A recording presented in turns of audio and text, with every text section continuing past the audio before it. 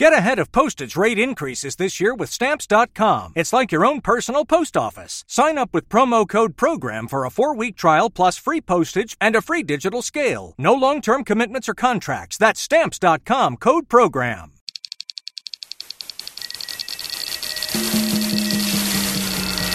You're listening to Castrol CarCast on Podcast One.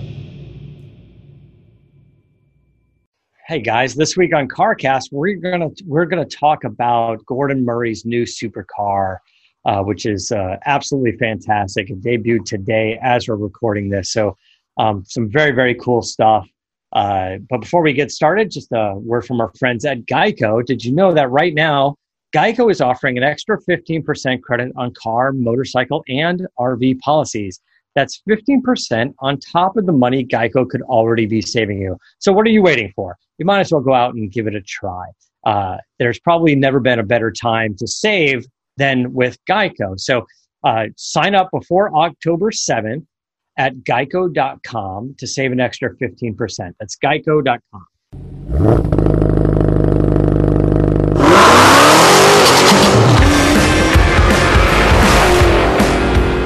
Hey guys, welcome to CarCast. Matt the Moderator, DeAndrea here with Bill Goldberg. How are you, buddy? How's Texas? How's the heat? I'm doing great. So, we're looking at 5 days over 100, so I'm ecstatic. I can get my bikini on and go out by the pool.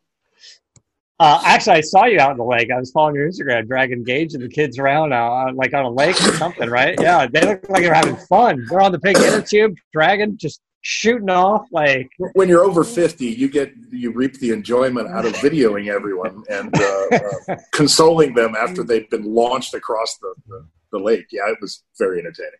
I'll be uploading many more of those. It looked like they were having a great time out there, and it was a great bit. You guys will see it on his Instagram. You're dragging, you got the boat. The kids are out on the raft being dragged by the boat. They fly off. You pause for a second. You see them splash around. You're like, yeah, they're alive. It's fine. It's good. I can post it. Carry on. It's good. If one of them would have died, I couldn't have posted it. No. But I had to scroll through all my other videos to find out a comparable one to post. Find out that they were doing good. So we've got some cool, interesting news about the McLaren announcement. Well, the Gordon Murray announcement that we want to get into. So we sort of got this timed up so we can hit that. Before we get started, just another word from our friends at Dodge. It's time for Dodge Power Dollars, and that means for every horsepower, you get $10 off your purchase on Dodge Challenger, Dodge Charger, and Dodge Durango. So come in and can save on Dodge Power Dollars for a pretty sweet deal. So as we are sitting down to record this, there's some news that's out there. And of course, the most interesting stuff that we're finding is Gordon Murray finally took the wraps off his new supercar, his T.50 supercar. Gordon Murray very famously designed a series of F1 cars and had a relationship with McLaren and did the McLaren F1, the 3-seater central driving position car. I love that car. Bill, I know you love that car. It's sort of a wish list amongst us all.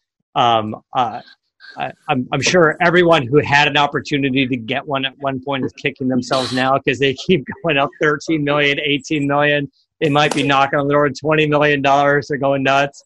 So there was a great video presentation that came out with Dario Franchitti taking a tour of Gordon Murray Designs, Gordon Murray Automotive, and they took the wraps off this car, and it's pretty cool.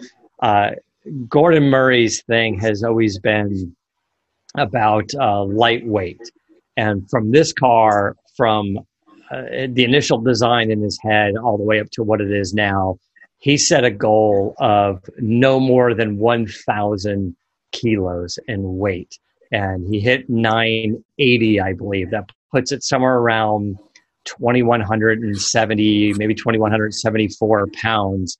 This is extremely lightweight in today's world.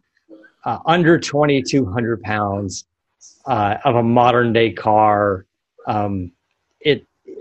The way to do that and he'll explain it when you go in and you watch the videos and read some of the press about it, is you have to design this thing from the ground up with weight savings in mind every single step of the way. The car is monocoque carbon fiber. The entire body's carbon fiber. Everything that could be carbon fiber is carbon fiber. The engine, he went to Cosworth and said it needs to be naturally aspirated. It needs to be V12. It needs to be lightweight. It needs to sound fantastic, and it needs to be naturally aspirated, of course, right? So what they came up with was 3.9 liter V12, 654 horsepower, 344 pound-feet of torque. Again, small displacement, high revving, 12,100 RPM max. There's the enjoyment. There's the excitement right there. The peak power is at 11,500 RPM. Oh my God! And the power, the torque curve, I think the peak torque is around 9,000 RPM. So between like 9,000 and that red line of 11.5, that thing just must sound insane and just scoot. Now, he didn't release any performance specs yet, because Gordon Murray's thing is like, I could tell you 0 to 60, whatever, but everyone's going to go after that and test it and beat it. He wanted to focus on the things that meant the most to him. Weight being one of them. This engine weighs 392 pounds. They've done it with aluminum block, titanium connecting rods, the intake and exhaust valves, clutch housing, all titanium. And I believe the gear-driven camshafts and all the accessories, a lot of titanium on there. When you get into the car with all of the carbon fiber, it is a center seat car. You sit in the middle. It has 2 adults on the sides. The seats are all carbon fiber. You have to be fitted in the car like you would the McLaren F1. The pedals, by the way, proper manual transmission. It's a 3-pedal car. It has a clutch. It has 3 pedals. The pedals are drilled out aluminum. The gas pedal is titanium. It's just everything that he could do on this car. Awesome. He claims it's one of the most aerodynamically impressive cars out there. Advanced aerodynamics. And when you see the car, we just looked at some images of it. No crazy wings, no crazy canards, over-the-top splitters, stuff sticking out. It doesn't look like a Pikes Peak car. It doesn't have wings all over. And how he did it was a little bit of a nod to F1 back in the day. He did the F1 car with the fan in the back, but that was sort of like a heavy side skirts, and the fan would suck the car down. The way this works is there is a fan in the back of the engine and in the back of the car. And if you don't have the pictures in front of you, imagine sort of a Batmobile-ish, sort of Tim Burton Batmobile, but instead of a jet engine out the back, there's a fan. And what it does is when that fan starts kicking in and spinning up, it sucks air through the various vents of the car. So it forces aerodynamics. When you think about your Ferraris and Lamborghinis and McLarens, and they say, hey, as the car increases in speed, the air flowing over the car and through these vents creates downforce and improves aerodynamics. And as the car goes faster, it improves downforce. Like very famously, I forgot the exact spec, but like the Celine S7 was like, hey, if you can drive this car 180 miles an hour, you could drive it upside down because the downforce exceeded the weight of the car. So you could, in theory, drive it upside down. So what Gordon Murray is doing, he's saying, well, I want those aerodynamics, but it doesn't have to be at 190 miles an hour. So when the fan is on, it sucks the air through the car, creating these aerodynamics. It really is kind of crazy. It's so cool to see that kind of stuff and that thought process. He's saying his other goal, one was lightweight, The other was to be the best driving supercar out there. Now, this is going to be interesting on how you achieve this, because we've driven a number of supercars. A car that I actually very much enjoy that you've been in as well is the Ford GT. But the Ford GT is a little bumpy. That carbon fiber chassis is extremely stiff, and there's not a lot of sound deadening material, and you hear rock noise, and it's very much like a race car. So I don't know what Gordon Murray's doing. If he means, yes, it's going to be that. It's going to be very raw. It's going to be a little loud. It's going to be very stiff. Or is he coming up with a way of saying just anything, who knows what, from where the rocks could possibly bounce off underneath this car to how he's dialing in the suspension to whatever. He wants it to be the best driving car out there. I'm curious to know who gets to drive them and when. What's going to be the methodology for press to drive the car? Obviously, a car like this is not going to get in our hands. It's not like they're going to send one here and they're going to create a press car and we're all going to drive it. It's going to be a very exclusive opportunity. The video that he posted up on his website, hosted by Dario Franchini. We love Dario. We've done many events, Monterey, Goodwood with Dario. Hung out with him many times. There's no better person than him to be the guy that probably, well, of course, hosted the video with Gordon Murray, but also to be the guy that gives us some feedback.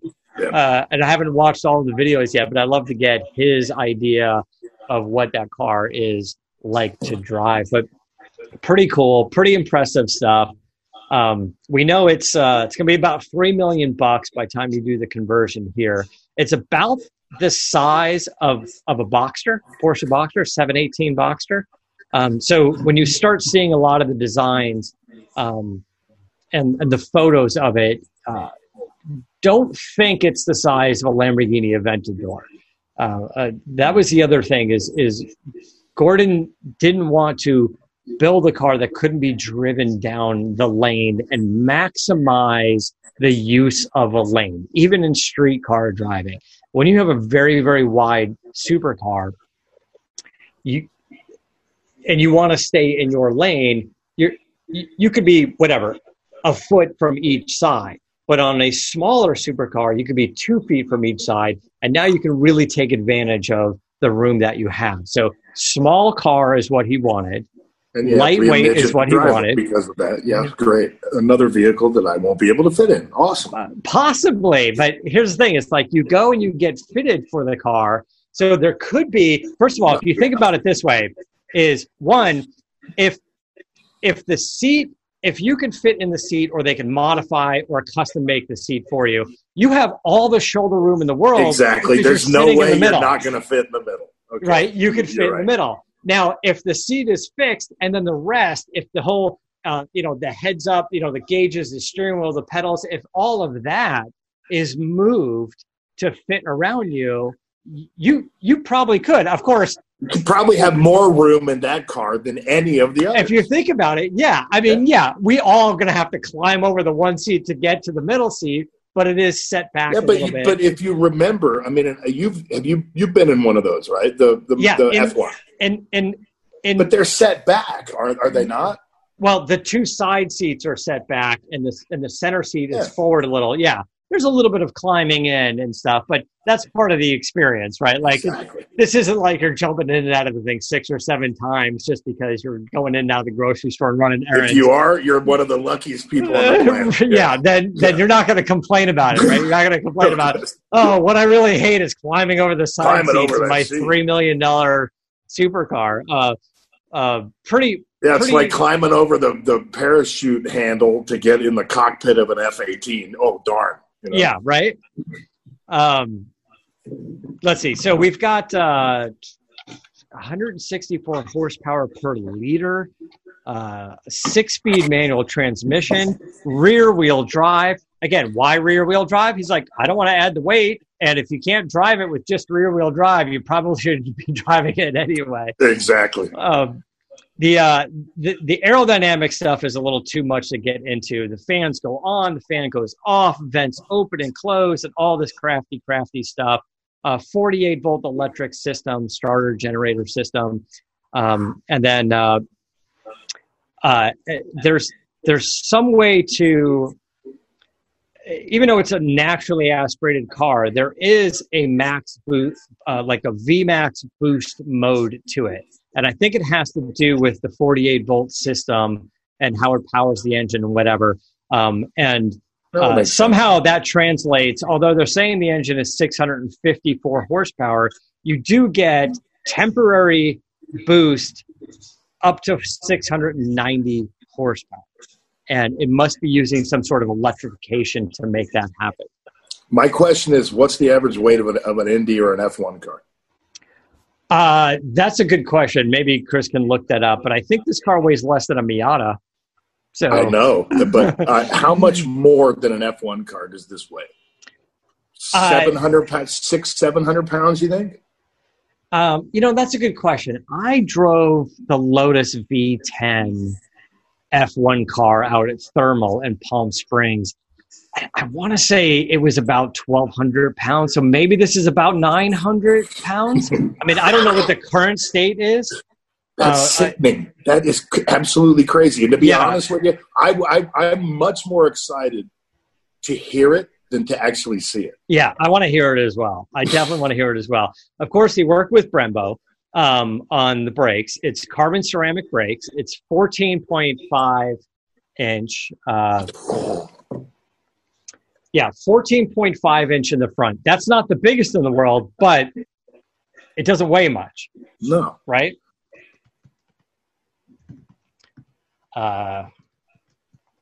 Sending a note to Chris. What does a modern AF1 car weigh? So 14.5 inch rotors in the front, 13.4 in the back. Of course, they're all carbon ceramic. I imagine they're doing something with the caliper design. F1 car weighs 1631. So this car is 1,100 pounds, not even 1,100 pounds more. It's not two F1 cars. It's not that for sure. It's 1.5 F1 cars. Yeah. Still, though, that's pretty crazy to think that it's only that much heavier than an F1 car that's absolutely bare to the bones. I mean, that's amazing. Somehow he also does it with a 700 watt 10 speaker sound system with Apple CarPlay and Android Auto. Oh well, shit! Now that it's got Apple CarPlay, I'm in. Yeah, right. Get off here and reserve one of those 100 real quick, please. So production starts January of 22. Deliveries will happen later that year. It's 2.36 million pounds. Current translation is $3.08 million. I don't know. I don't know what world we live in. It's a lot of money. It's not a lot of money. I don't know. Whatever. I mean, if you have the money, it's not a lot of money. If you don't have the money, then you get to oogle it like the rest of us do. I mean, I'm just surprised that you told me that they're not completely sold out yet. From what I understand, 100 of them will be built, and the rumor is there are a few available. I think it's just because some people were kind of waiting to see what it was going to be, what the pricing really was going to be. Yeah. And I think Canepa having exclusivity in the United States on that car. I don't know if he was taking reservations on it. I don't know if he was asking $5 million for it. Like, I don't know. I know Canepa, and he's definitely in the business of making money. But who knows? I mean, I would like to think Canepa's strategy would be, and Gordon Murray's strategy would be, Canepa would create a list or some sort of application process like we've seen before. Those people, those 100, would be able to get the car for a sticker. And then when the car is available to be resold, of course, that's when Canepa steps in and says, I know the car. I'm the only one who can service the car. The best thing you can do is let me try to sell the car for you. I have the list. I'll make a commission on it. And then, of course, he'll service the car. Like, get a client out of it. Don't just get a one pop payment out of it. In a perfect world, that would be great. Yes, I would imagine his people are the ones being trained to service the car. And by the way, if you're on the list and you get it and you want to keep it for a year and then you want Canepa to sell it again, Canepa's probably the guy you got to go to get the car refitted for the new owner. Yeah. Right. So, and again, what do you pay him? $10,000 to do that or something like that. Who knows what? Like that's the cost to play in this world, which is nothing comparatively to the base price of the vehicle. So. Yeah, it's to sort of play in this little realm that these guys are in. But pretty cool. It looks fantastic. I don't like. I do like that it's not over the top. It's going to be one of those interesting cars where you're like, is the design going to look a little dated quickly? Like it does have a little bit of F1 design to it. It does have a little bit of Jaguar XJ220, a little bit of Vector, like not crazy over the top wings. Mm-hmm. It's funny because I think it was last week you and I were talking about the Mercedes AMG GT Black Series, which that thing couldn't have more goddamn wings and stuff all over it. Like that thing was nuts. By the way, from last week to now, the most interesting in a slightly disappointing way was that engine has a flat plane crank in it, and it is the most disappointingly sounding flat plane crank engine. Doesn't sound like the Ferrari, doesn't sound like the Mustang, like the GT350, and even AMG's like B-roll, like press footage of that thing on the track, and then like getting on it and like cruising and doing like their 60 to 80 mile an hour run. You're like, yeah, I'm not really hearing it. That's been the one comment of people going, hey man, what happened to the sound? Geez. They missed the boat on that one. I guess they did. So much emphasis on the performance of that car. And you kind of really have to pay attention to the sound, because most of the people that have that car are tooling around town. They're not flat out on the racetrack. We love that lap time, but how many people are going to do it? The guy who's going to drive that car wants to drive it around town and hit the Cars and Coffee and blast down their driveway if they live on a huge and have everybody know he's coming when he's 6 blocks down the road because of the guy in the motor. Right. You want to be able to hear that thing and go, ooh, what's showing up at the parking lot? What's coming to the Cars and Coffee? And like, it's the Black Series, so it lacks a little bit of that, but I don't know. I guess when we hear it or see it in person, we'll know, but who knows when that's going to be. Anyway, some pretty cool stuff. And then let's see. And the other news that we had out there was, it's funny because we have the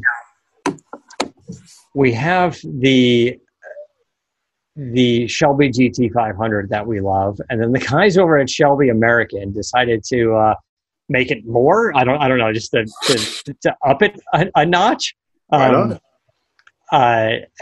don't know that it needs it, but listen, if you're looking for some more exclusivity and a way to spend some extra money, Shelby American out of Las Vegas has created the Carroll Shelby Signature Edition versions of the GT500, the GT350, and the GT350R.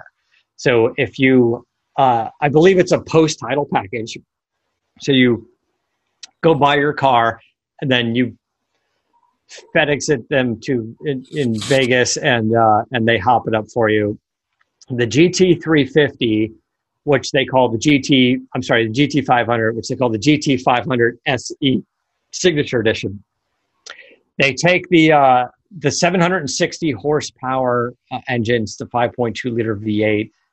They swap the supercharger pulley. They do keep the normal supercharger on there, and it does require 93 octane, which kind of screws us in California, but it takes it from 760 horsepower to just over 800. That comes with high volume intercooler, heat exchanger.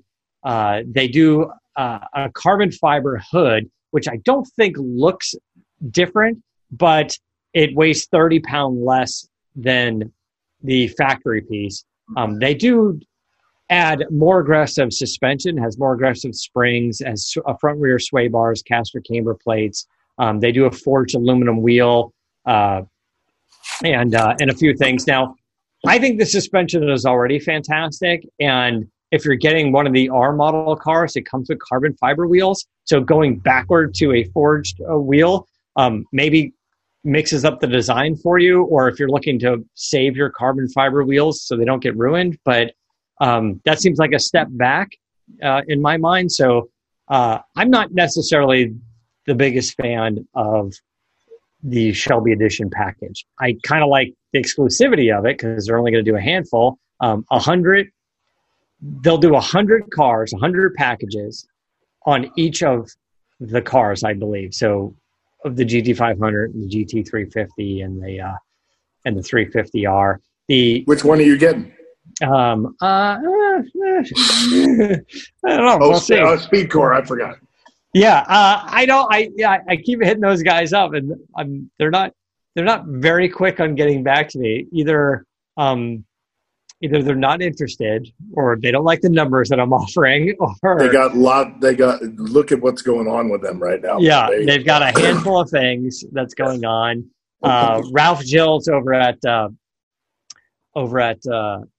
Dodge, Chrysler, and the designer over there that we know and love, a great guy. I believe he's doing a project with them. He's been teasing a project on his Instagram that he's building with SpeedCore. So we'll see. But anyway, these Shelby packages for the GT350 and the GT350R, similar packages, springs, sway bars, forged wheels, caster camber plates, all that kind of stuff.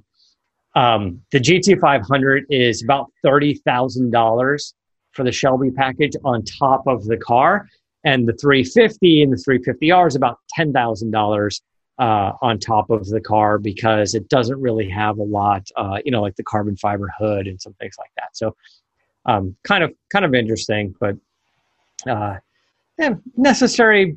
Don't know, but it's there. It's a thing. If you want it, it's a thing. As if there aren't enough things out there. Right. Question for you. Would you drive an electric pickup truck? Would you? Well, I guess Dodge is trying to figure that answer out, aren't they? Yeah, they are. That's the question they're posing to people. You know what? Hey, that Rivian thing got us really excited a year ago. It's coming out next year, beginning of next year. Yeah, I was excited about it. I think it's a great idea. I mean, why not? I'd try it. I think we're still in this phase where we're all talking about electric cars and in the media, and it's getting a lot of press because it's fresh and it's new and there's some cool new technology and it is the future. But there's such a small segment that are getting these vehicles now. Some still very pricey, still very expensive, and kind of a niche thing, and the infrastructure to charge it's not really there. It will get there, but it's like I've been driving this Polestar, this hybrid car. It's gorgeous, two-door coupe, built sort of in cooperation with Volvo and their parent company, and it's $150,000, and the interior feels very much like a Volvo. But the hybrid technology is fantastic. Instead of the normal, 17, 20, maybe 30 mile max range on electric only and the hybrids, the plug-in hybrids, if you will, this gets about 70 miles of range. It does sort of make it a game changer in that respect. But the price I equate it to, of course, all carbon fiber body and a lot of technology. They cut a bunch of carbon fiber body and a lot of underpinnings being carbon fiber for them to cut 500 pounds of weight off of the car if it was normally done in steel like a conventional car. That's a substantial amount. It is. And when you add the hybrid technology to gain some of that weight back, but if you created a normal hybrid car, 500 pounds is a lot of extra weight to haul around. If you think about how efficient the gas engine will be, the electric power will be, with that reduction in weight. That's pretty significant. So a lot of engineering, and I think the technology that they're developing for this car is going to trickle down to other models and become more affordable. They're not kidding themselves. They know that they're only going to sell about 500 cars a year for the first few years. I think their goal is 500 a year for 3 or 4 years, 1,500 cars, 2,000 cars as they develop more technology. But look, we've been there. At one point, everybody wanted a plasma TV, and it was $50,000 to get one. And then they dropped down to $700, and then plasma was obsolete. We all went to LCD, and then LCD was the bomb. Now we're like, OLED's the way to go, and here we are. That OLEDs are $10,000, and now they're back down to now they're $1,200. And now every time I walk into a Costco, there's an 85-inch screen TV with better picture than we've ever seen before, and it's $1,700, right? Yeah.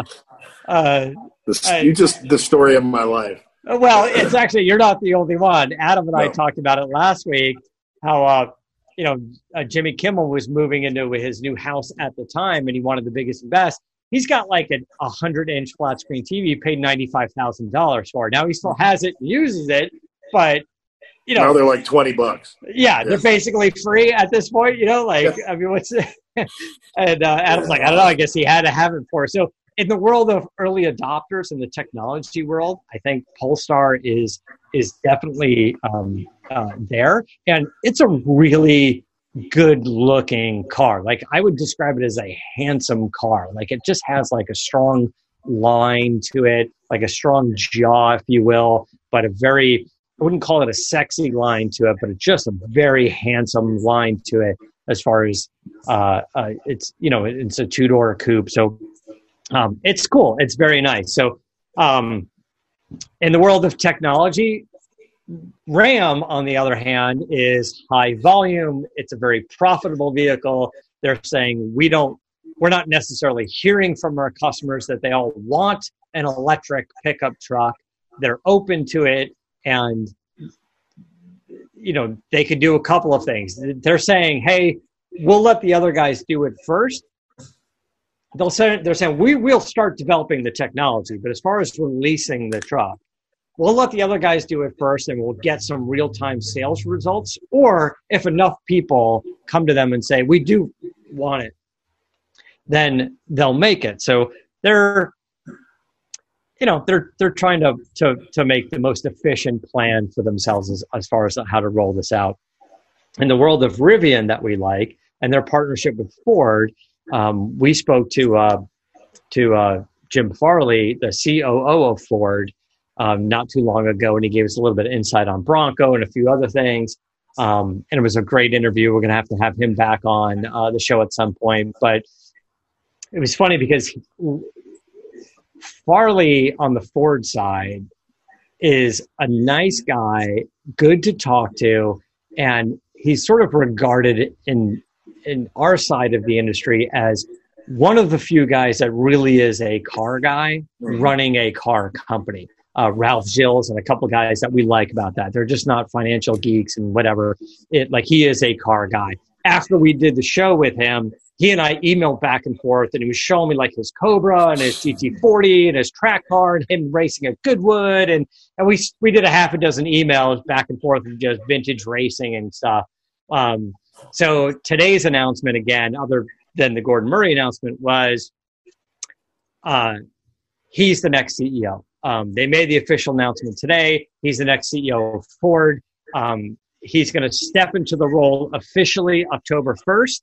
And then between October 1st and I think April of next year, Hackett, the current CEO, will be on a sort of an advisory role to hand off the reins and, show him where everything is, all the bodies are buried, if you will, and do it that way. But I think Hackett did a fair enough job on getting Ford situated with some good future steps, technology, and electrification and Rivian investment, things like that.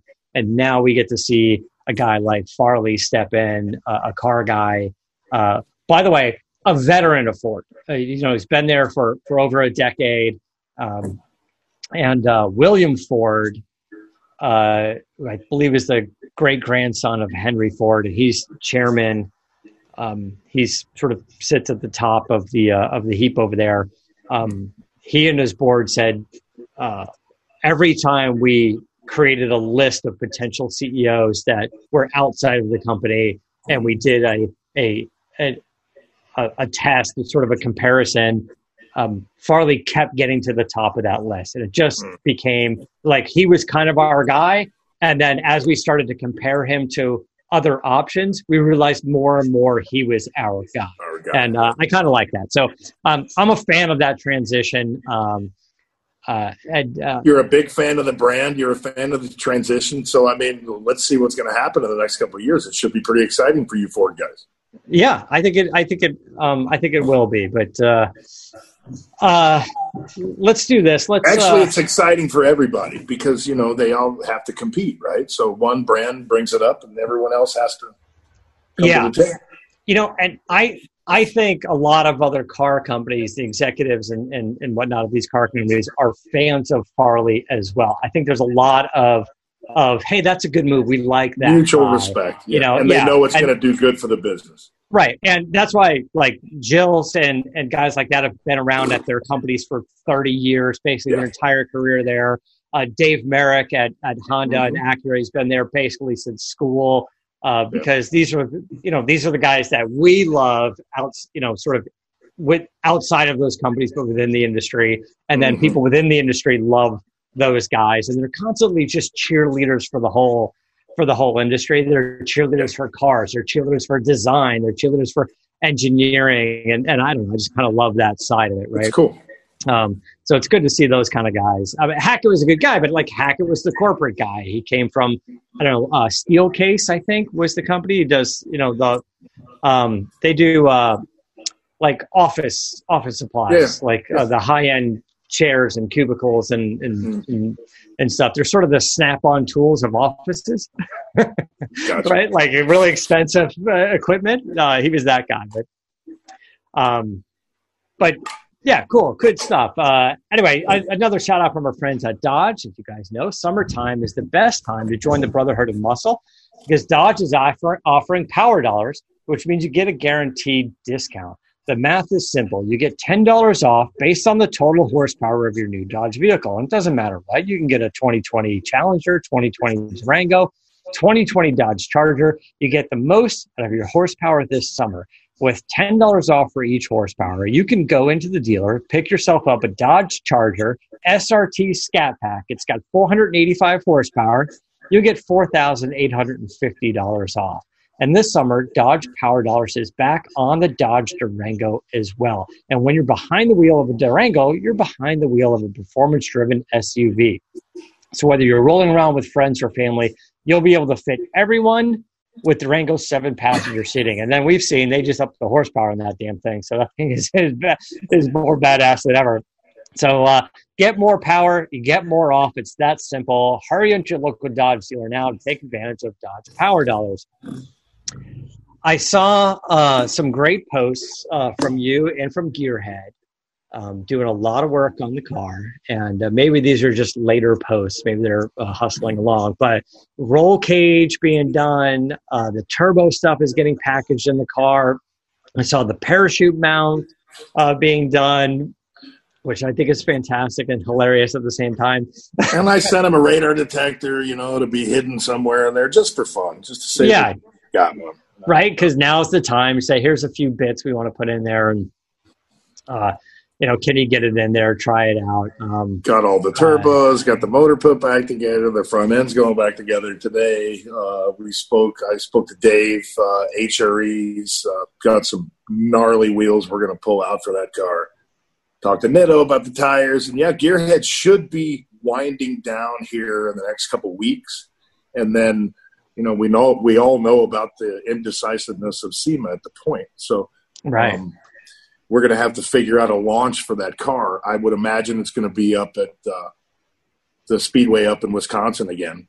If SEMA does not happen, then we'll do it up there. But I would imagine Speedcore is going to have the car for, wishful thinking would be 3 weeks to a month, but I'm sure it'll be a little bit longer than that. And, then we can rip up and down the track.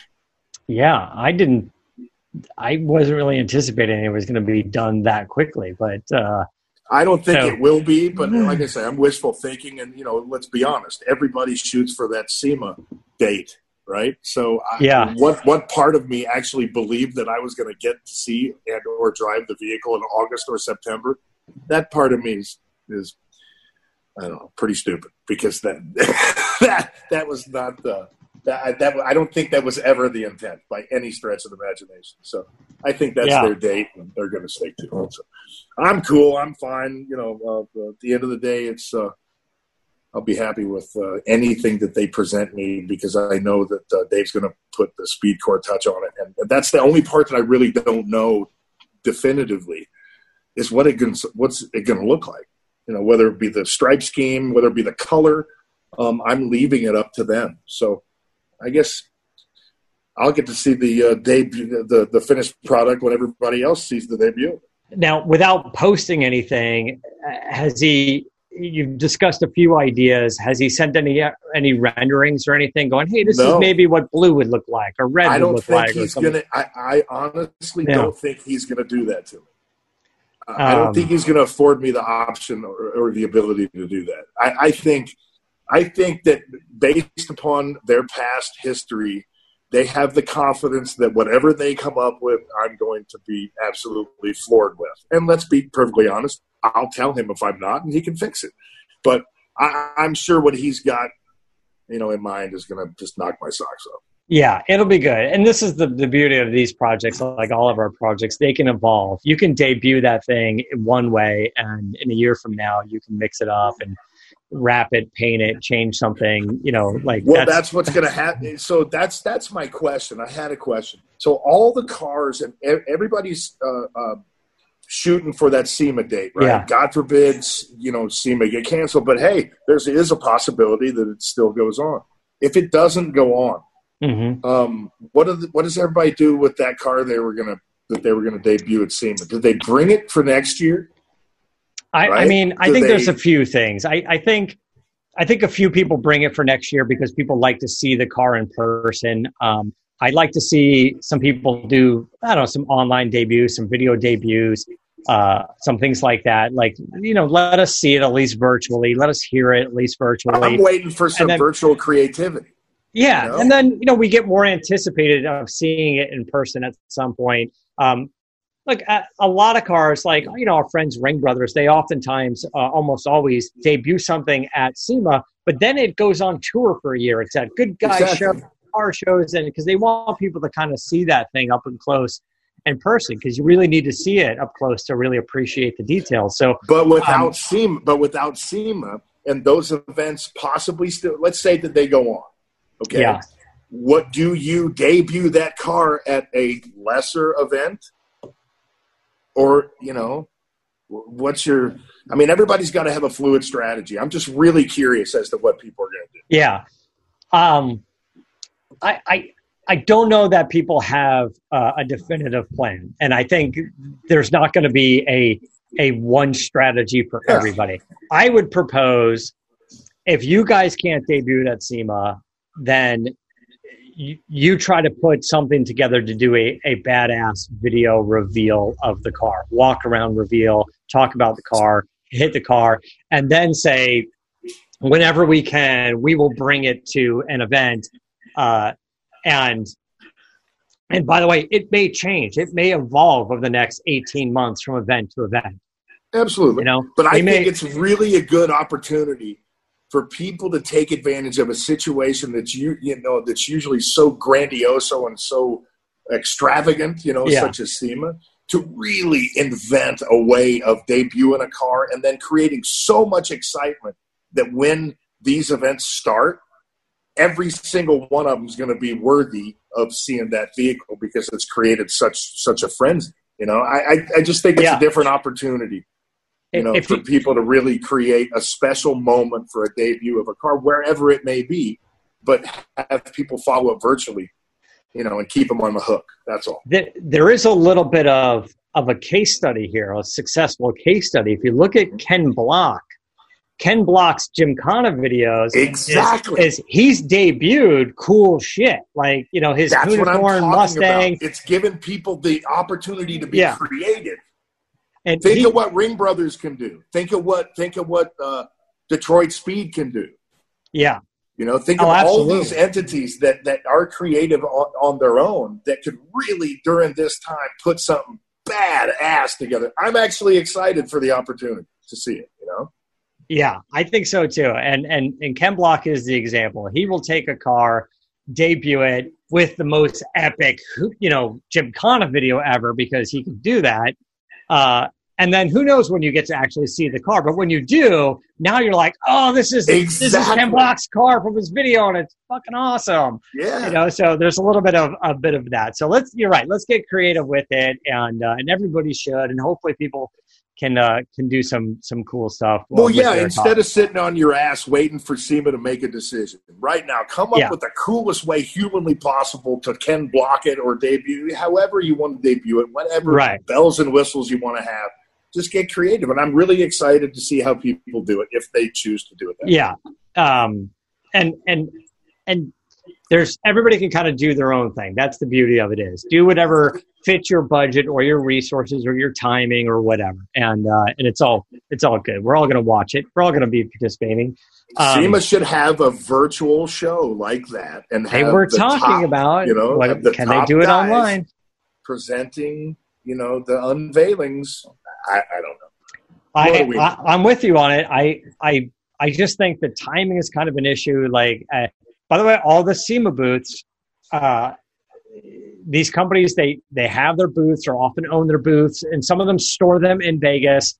If you think about the cost of SEMA and going out there, and again, I'm proposing it. I don't know the actual numbers, but what's the cost of Edelbrock or Comp Cams or Holley going someplace to a big warehouse or soundstage or parking lot, setting up their booth, and then having their guys walk you through all the new products, film everything, bust it out in a couple days, take the booth down, put it in storage for next year, and put those videos out everywhere.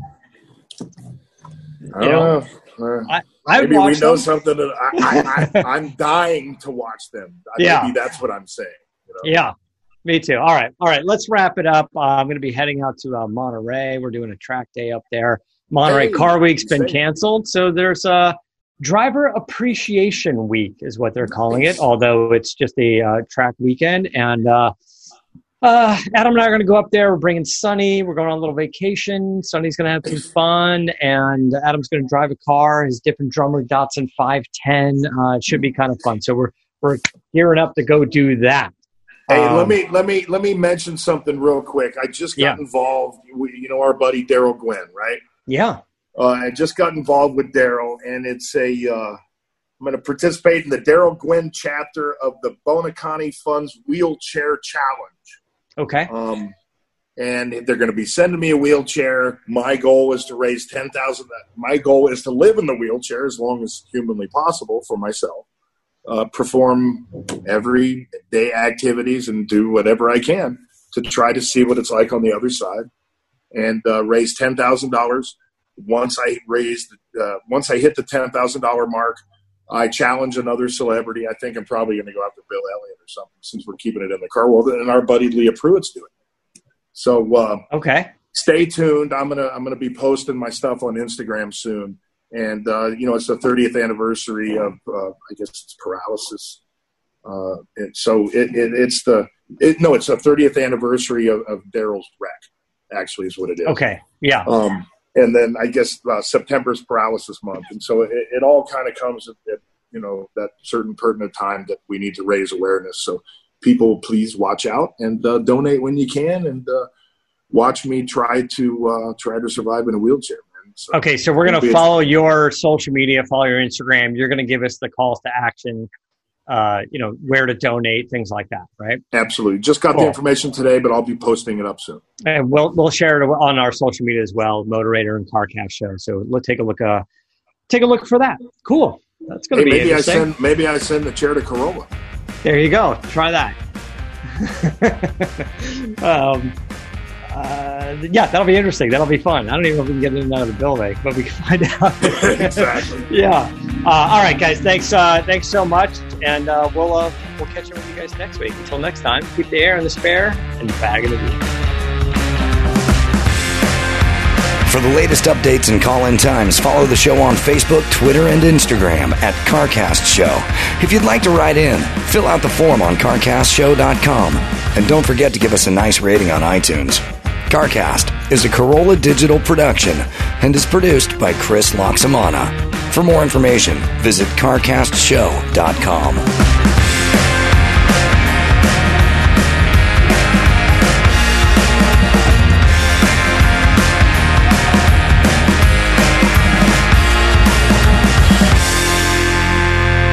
Guys, thanks so much for listening. And as you guys have already heard, you could be saving an extra 15% on credit on car, motorcycle, and RV policies with Geico. It's 15% on top of the money that Geico can already be saving you. So what are you waiting for? You should go and do it. There's never been a better time to switch to Geico than now. And if you save an extra 15% when you switch before October 7th. So visit geico.com for more info. Get ahead of postage rate increases this year with Stamps.com. It's like your own personal post office. Sign up with promo code PROGRAM for a 4-week trial plus free postage and a free digital scale. No long-term commitments or contracts. That's Stamps.com, code PROGRAM.